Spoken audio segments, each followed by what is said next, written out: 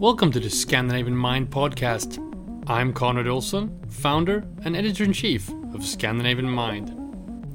My guest today is Erik Fagerlind, founder of the Swedish streetwear retailer Sneakers and Stuff.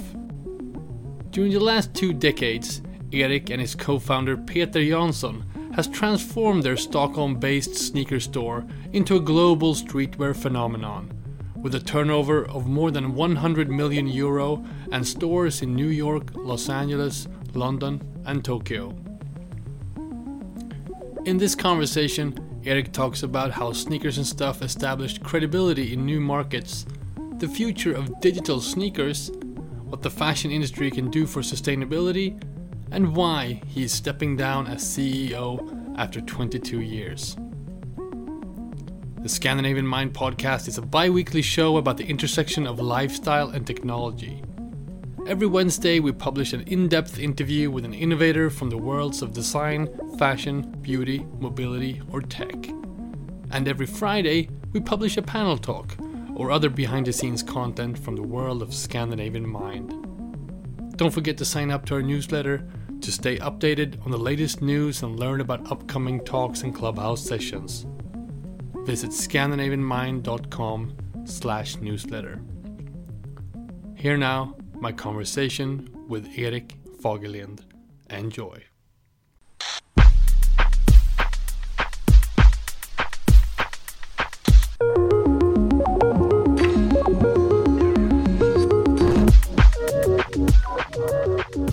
All right, I'm here with Erik Fagerlind, co-founder of Sneakers and Stuff and the outgoing CEO of said brand.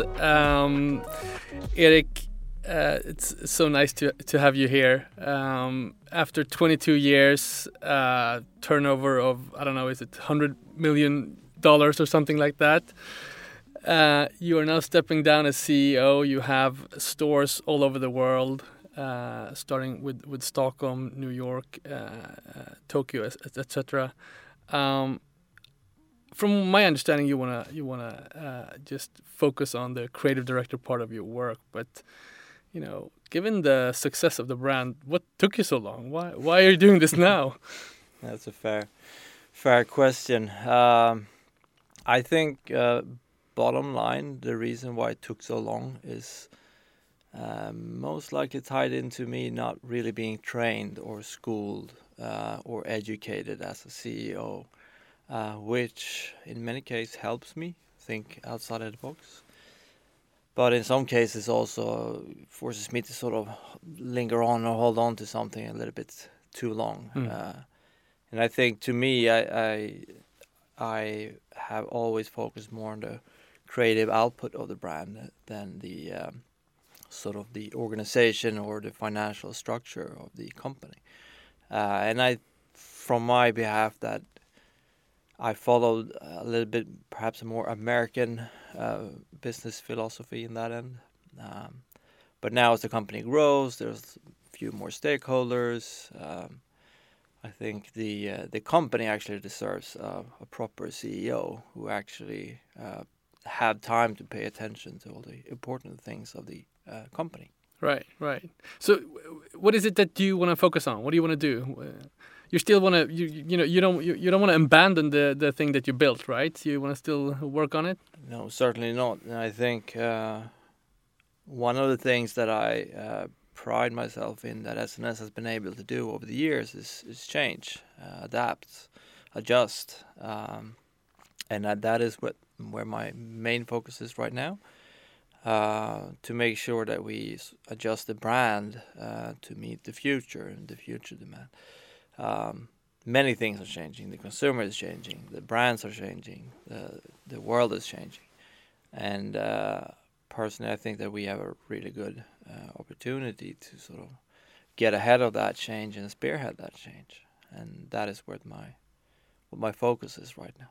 Exciting stuff. So I want to get into that. I wanted this conversation to be about change because, from my perspective, I've been, I'm not a sneaker guy, I'm not a streetwear guy, but I've been watching you guys from the sidelines. It's sort of see how you built your brand, how you built the culture around the brand, and also how you were early on to just build a digital operation that from my understanding is the majority of the business today is the digital, whereas the physical is more building culture and doing these activities. Am I right there? Yeah, 100%. I would say that today roughly 95% of the business goes Oh, it's digitally. 95. Wow. I mean, for 2020, which was a little bit different, as many of the stores were closed. But even pre-pandemic, it was about 90%. So. All right. So when, before we start talking about what's going to happen next, let's go back a little bit. When did you realize that this was a shift that you had to focus on, that digital was is going to be the driving force of the business and the physical something else? So, I mean, it's 22 years, so it's very easy to sort of look back and romanticize and make up some sort of moments where things shifted. But truth be told, the original idea of SNS was to sell online. Me and Peter, my co-founding partner, we worked in a sporting goods store, and we worked in a sporting goods store, so we had to sort of deal with people coming in just looking for shoes or running shoes or floorball or whatever it was. And we really just wanted to sell sneakers based on looks. So at that time, I remember myself being a little bit tired of being in store and dealing with consumers that didn't really was looking for what I wanted to sort of offer. So that was the starting point of SNS, and the original idea was to build a website and to sell shoes based on looks and not on function. And then we found a location with huge windows, and both me and Peter were kind of raised in the retail environment. So it was very natural for us to build a store, and we cannot program a website. So that was very unnatural. So it took a few more months. We found a couple of friends, acquaintances that were at the time studying in one of the first schools of Sweden that actually held class in building websites. So they built our website as a school project, and we paid them, I believe it was roughly like 20,000 Swedish, which is like 2,000 euros, which at the time, and still is not much, but it was about 10% of the capital that we had to begin with. So it was a huge investment on our behalf, but and this was, I mean, you have to take that into consideration. This was in '99. That was at a time where it was actually physically possible to visit every website on the internet. Right. So just to put that in perspective, this is pre-Google, this is pre-Facebook, pre-everything. And, it was pre-internet pretty much, because you only had like dial-up internet. So it was really slow, and you had to build lightweight solutions and so on. So the focus of being digital was always there, but our connection to retail was stronger. And I think for the first 10 years of SNS, that was it was never really a conflict, but we knew that we should focus on online. But we couldn't help ourselves but like getting our fingers back into the store, because the store kind of paid off immediately, and online was very much more long-term all the time. So it wasn't until almost 2009 or 10 when we started to sort of really focus. Up until then, the store that we had here in Stockholm had a higher turnover than our online business. Right. And we were catering to one part of Stockholm, having a higher turnover than catering to the world. But it's a little bit of a chicken or the egg. Where do you place your resources in order to grow? I would say around 2009, 2010, that's when the sort of digital evolution really began for us. I'm curious about this balance, because you started when I basically moved to Stockholm. About the same. I moved to Stockholm the year after, and you always heard about sneakers and stuff, and this sort of culture that was around this store on Södermalm in Stockholm. And I know you had kind of like a bumpy road, and you had to take in some investors along the way. But I'm curious, when you decided to scale up and you decided to go to other major cities in the world instead of, let's say go to Gothenburg in Sweden or something like that, how did you, if you build a culture at one place for 10 years, how do you manage to do that, launching in New York or another place? Yeah, I mean, it's the will to expand has always been there. So we, at first, we had this tiny store in Södermalm. After about a year, we outgrew that and we bought out the neighbors. So then we had 2 stores. And after a couple of more years, we opened up just around the corner from here, so downtown Stockholm. And then after roughly 6-9 months after that, we opened in Malmö. And then we moved our smaller stores in Södermalm to the bigger locations where we we'll take right now we actually have to move out because they're renovating the building, but we're going to move back to that sort of OG spot in a minute.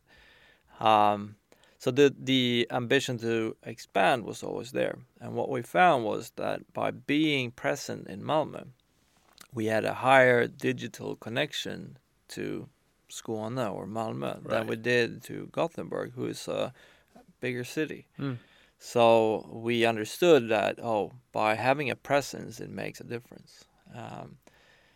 But we also saw that Malmö is a smaller city, so you had to scale down. Like the niche consumer group is smaller in a smaller city. And the bigger the city, not only by percentage, like it actually outgrows the percentage. So I think it's...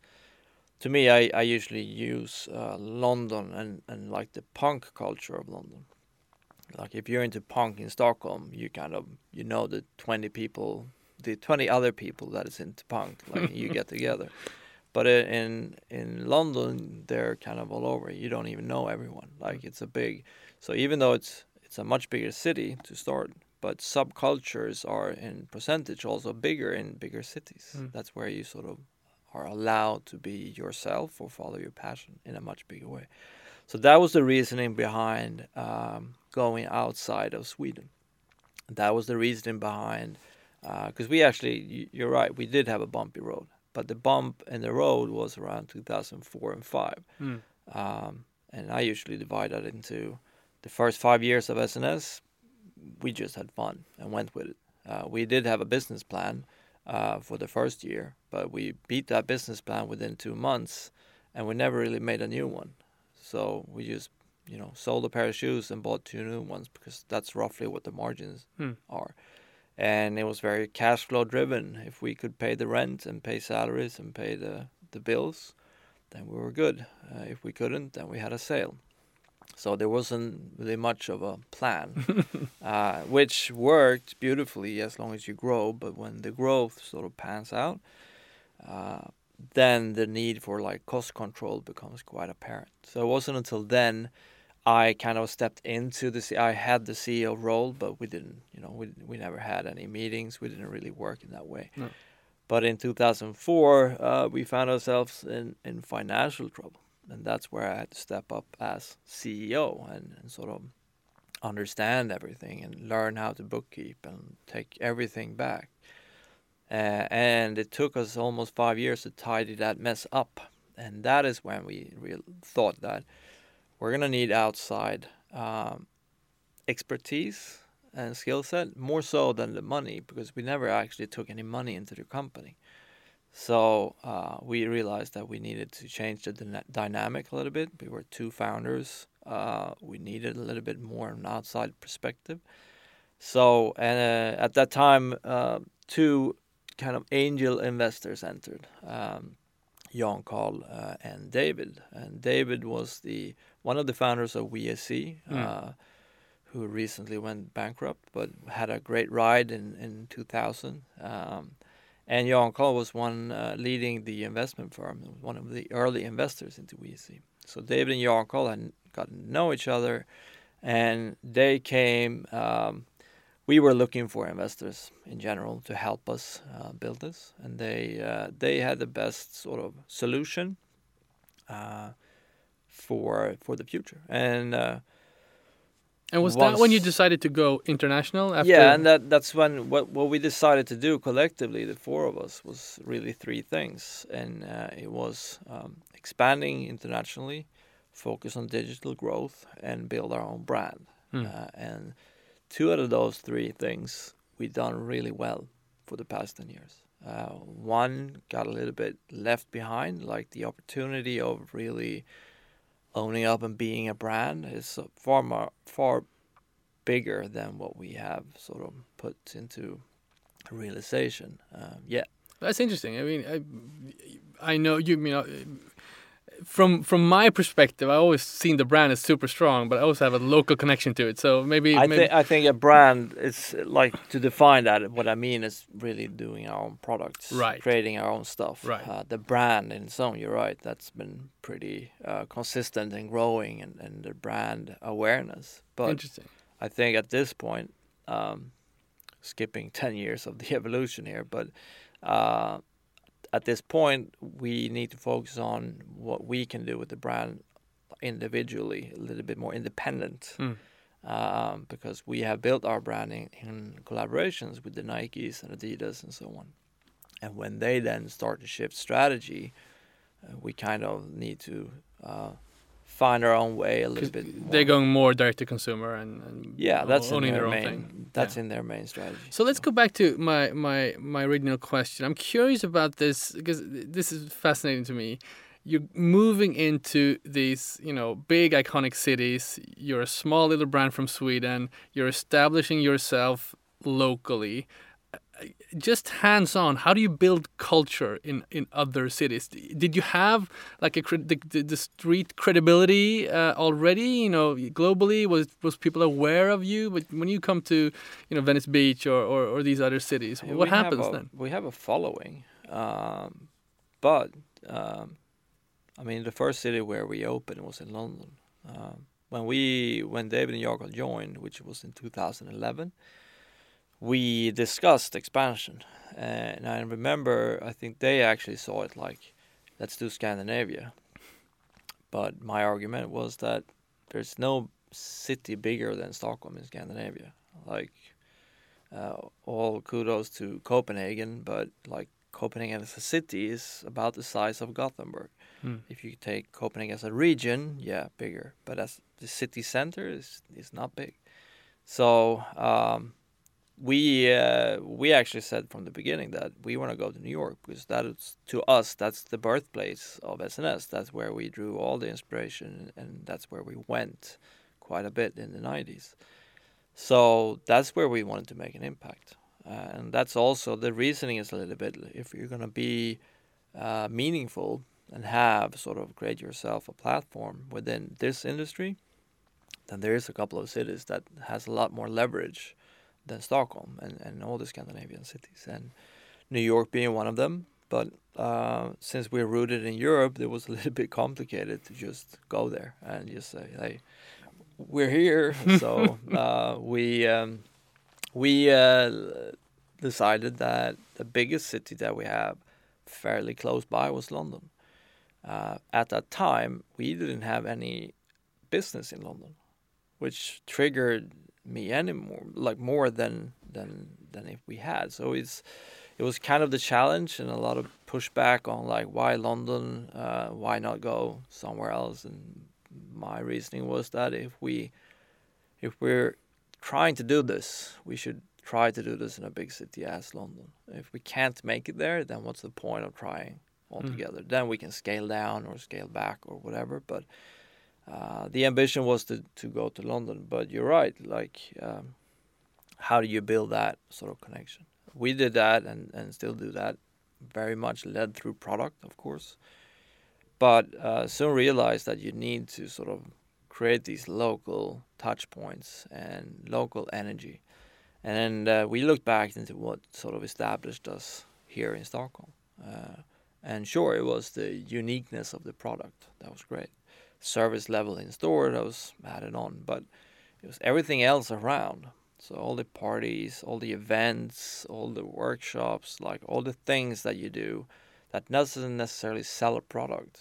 So the more things you do that you're not trying to sell a product, the more brand building it is. It's simplifying quite a bit. But so we started looking into that, and immediately, I mean, we had our big party when we opened in '99 here in Stockholm, and we called that dress code sneakers because you weren't allowed to get into the club if you had sneakers. So we started a club where you can only get in if you had sneakers, which was fun at the time, but now kind of pointless exercise. but then sort of rolling that theory out in London, and then moving on to Paris. And we saw quite early on that by opening in London, our online business to the UK grew with 500% the first year and 450% the second year, and continued to grow. And quite soon surpassed Sweden as a market. And with that in mind, we then went on to Paris. It was like, not that far away. It's a completely different country and a little bit of a different culture. But what SNS is about is really obviously sneakers, but youth culture, I would say, and some specific lanes within youth culture. And youth culture is, there are variations, but there is youth culture in every city. So you sort of have to tap into that and understand what drives the youth in this specific city. And the more time, I think, I don't know what to blame, algorithms or whatever it is, but the world is getting smaller. We all listen to the same music and see the same trends at the same time and so on. So it's probably become easier to expand international from that end now than it was 20 years ago.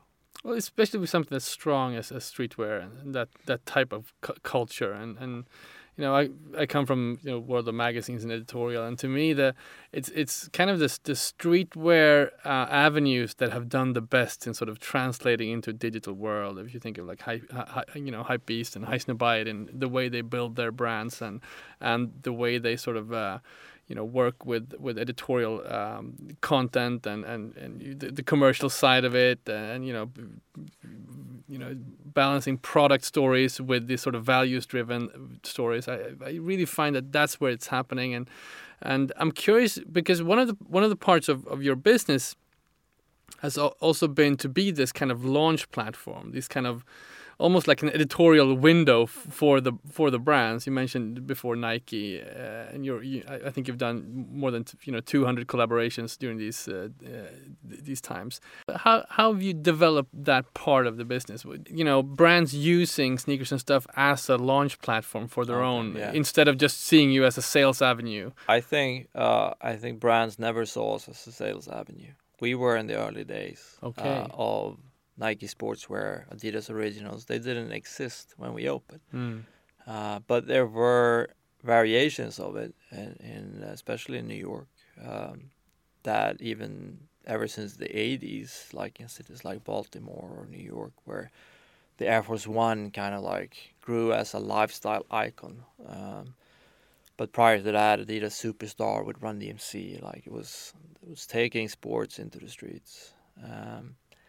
So I think when it comes to Sweden, where we obviously started, Sweden is a pretty small market. And in the 90s and the 80s, when all these brands started to grow and roll out, there was a distributor somewhere in Europe, and then there was an agent somewhere in Scandinavia, and there was a sales rep or sales team in Sweden, and then there was like an office in Stockholm.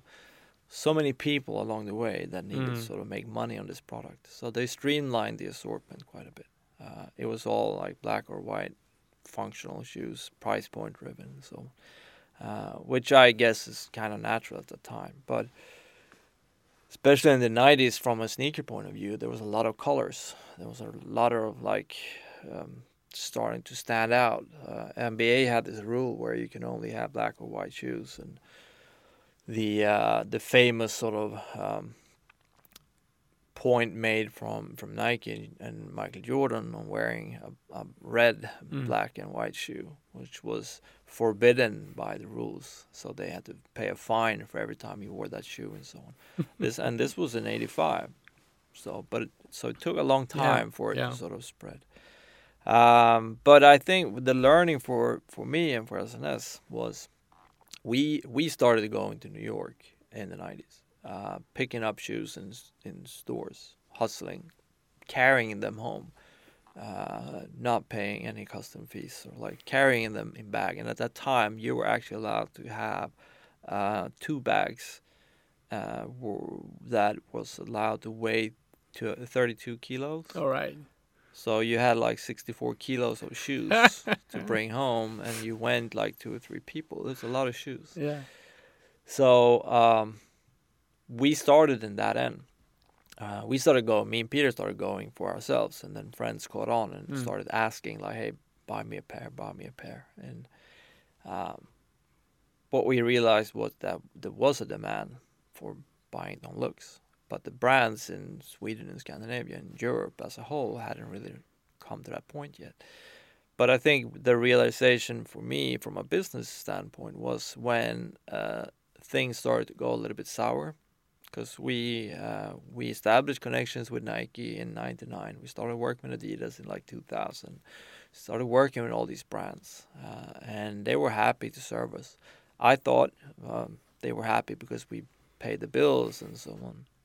But in around 2004, when we couldn't pay our bills, they still supported us quite a bit. Some of the brands went way out of the way. Reebok, who at that time wasn't owned by Adidas yet, they flooded our warehouse and saying like, hey, they own the stock until it's sold. So it was a non-risk solution for both parts. And I got curious on like, why are they doing this?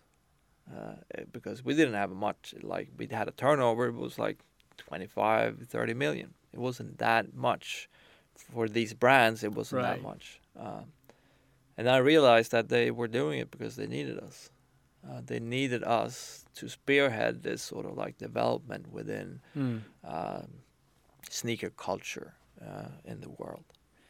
So we started to find creative ways on like renting out the windows, renting out the space in store, or like doing activations and having the brands pay for it. So because and ultimately we still like we owed Nike so much money that it would take us years to pay it back, but they still delivered.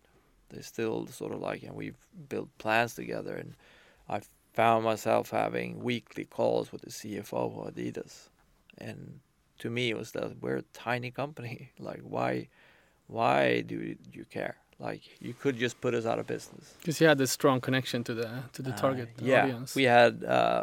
We had established ourselves. We were in pole position. So at that time, if the world proved our business model wrong, then they wouldn't necessarily have such a strong case versus the bigger boxes. In Sweden, that would be like Intersport Stadium or whatever. But so that was the learning curve, that they actually need us, and not necessarily us, but they need stores like us. There's another, aspect of this strong connection to your audience and the community. And last year you did a huge mural in New York with the word "vote" on it, and it's you can look, survey after survey speaks to that. Emerging generations of consumers are much more values driven and much more opinionated, and expect brands to be more opinionated. Have you always seen this in your community, or is this something has grown stronger? We have always, is a strong word probably. We have always leaned in that direction, but not as organized as we are now. We have done charity drives for UNICEF, like mid 2000s. We have done charity drives through like Musikhjälpen 10 years ago in Sweden. Like we've done bits and pieces, but not in this outspoken way. We've done it because like we wanted to do it. I think 2020 especially, but even prior to that, you can see it in the sort of shift from a sustainability point of view, an environmental point of view. It already started, 17, 18, like it grew. And first, I would say it was pretty much ignored by brands, companies in general. But to me, it was a big sort of like seeing the masses move out in the streets. And you can look at that from two perspectives. You can look at, you can shame the brands for sort of pivoting towards that and not doing it before. But to me, it's sort of like the purpose that it creates is far more important than shaming whoever didn't do it first. So for us, doing like the Vote campaign became quite natural. We had that wall, and it was a team in the U.S. who spearheaded that conversation. They wanted so much to do something, and we already started to engage a little bit more through Black Lives Matter. We actually started prior to the Black Lives Matter surge in June after George Floyd. We started already during the pandemic on like how do you keep sane when you're locked in? Like here in Sweden, we were living our life not as normal, but it was a lot more free. In Paris, in the U.S., it was hard lockdowns. So we pivoted our sort of what used to be the bar, what used to be the events. We tried to pivot that towards more of a digital output and encourage and like talk about mental health and like all these aspects. And then Black Lives Matter surged and felt like we had like an opportunity to use our platforms to make an impact. And I think that's, to me, it was a learning curve because we've been here for a long time. Sometimes it's very difficult to understand your impact. So it's you excuse yourself with good intention.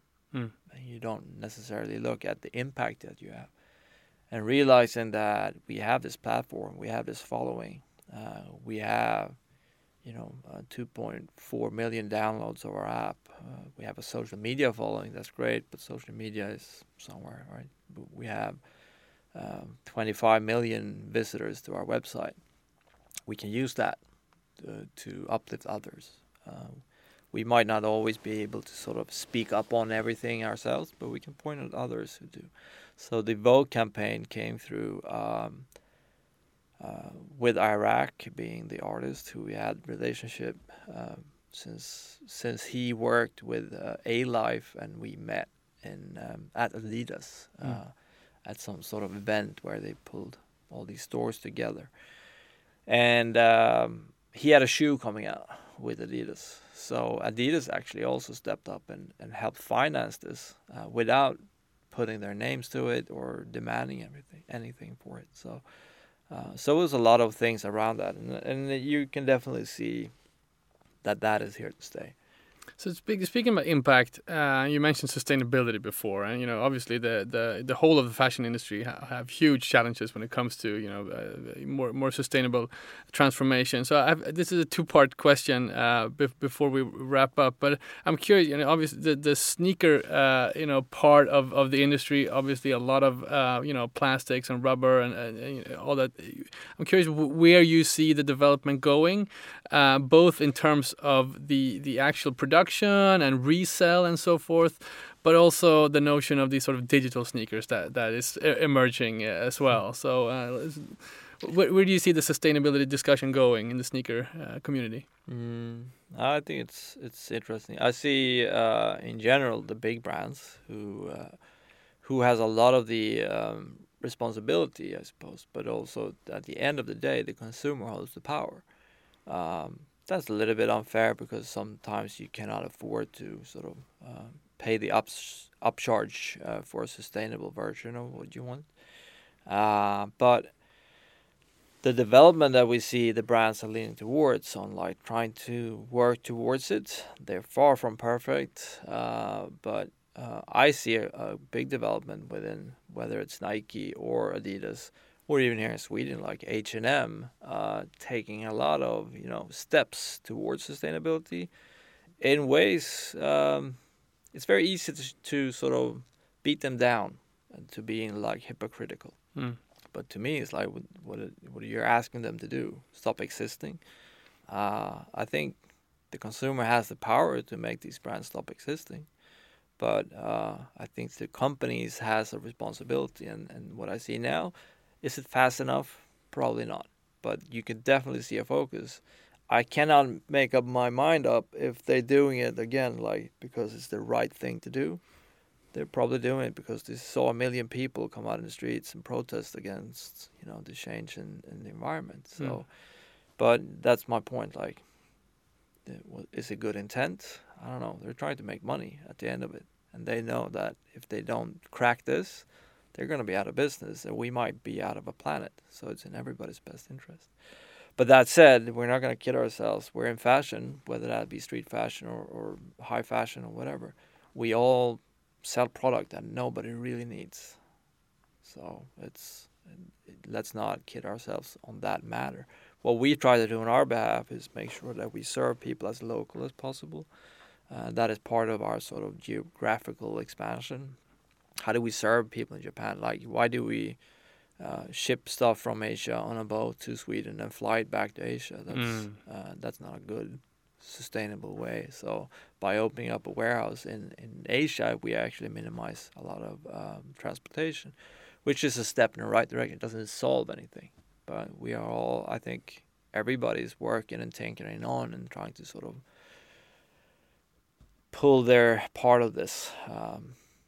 So that's the sort of evolution that I can see. And what do you think about the notion of digital as a substitute for at least some of the sort of collector aspect of sneakers? I mean, many people collect sneakers not to wear them, but they have much more than they need to wear. So is there a future where that sort of brand connection or cultural connection can be transformed into something digital? Is there a SNS NFT coming around the corner? We don't have any NFTs planned as such, but we do, of course, then see to put the energy on the digital and give the experience digitally. But I think what we haven't solved what NFT hasn't solved yet is when you do it in your phone, it only speaks to one part of your brain. So by having an object, it speaks to other aspects of your brain and your emotions and so on. I'm pretty sure that there will be a way to solve that digitally in the future. I don't see it today, but there will definitely be some evolution in that and in that aspect. And I think it's interesting. I think I'm curious to follow, like, that was Gucci releasing a sneaker that Alessandro designed. And it was like this thing about it. To me, it's kind of, I never saw myself, and I know a lot of people internally laugh at this, but I never saw myself as a sneaker collector. I'm a sneaker user. I just have access to way too many at this point. So like it looks like I'm a collector, but I'm not collecting. There are people out there that really truly collects, and it's not fair to them to call myself a collector. And as a user, it's difficult with NFT. As a collector, I would say that give it 10 years, it will be a completely different technical discussion and discussion in general. Okay, so last question. Now you're moving into this new role. I'm not sure it has opened yet or started yet, but what do you aim to do? What do you really want to do in this new role? Is it isolated creative director, or is it a bigger? I think it's difficult to sort of draw a line on what is this change. One part of me can say that I more or less always acted as a creative director more than a CEO.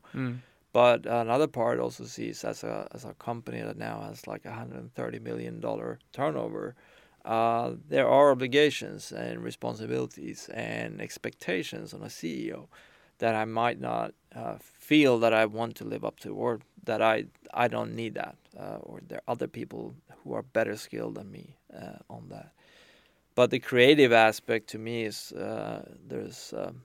what my focus is right now is trying to pivot SNS as a brand into what that means. Part of our expansion and challenges with the expansion is that we never really wrote a brand book. We just, like, you need to live it to be it sort of mentality. But then opening up in New York, LA, Tokyo, the living it becomes a little bit more difficult. So right now it's kind of like sharpening up onto what we can be as a brand and what we can be as a designing brand and what collections we can put out. And that is where our focus is. Erik, it's going to be great following the journey, perhaps for another 22 years. Thank you so much for speaking to me today. Thank you.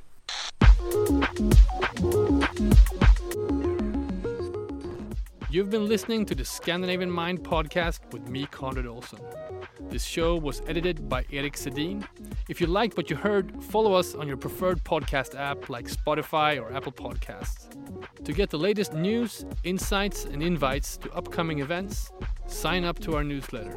Just go to scandinavianmind.com to become part of our movement.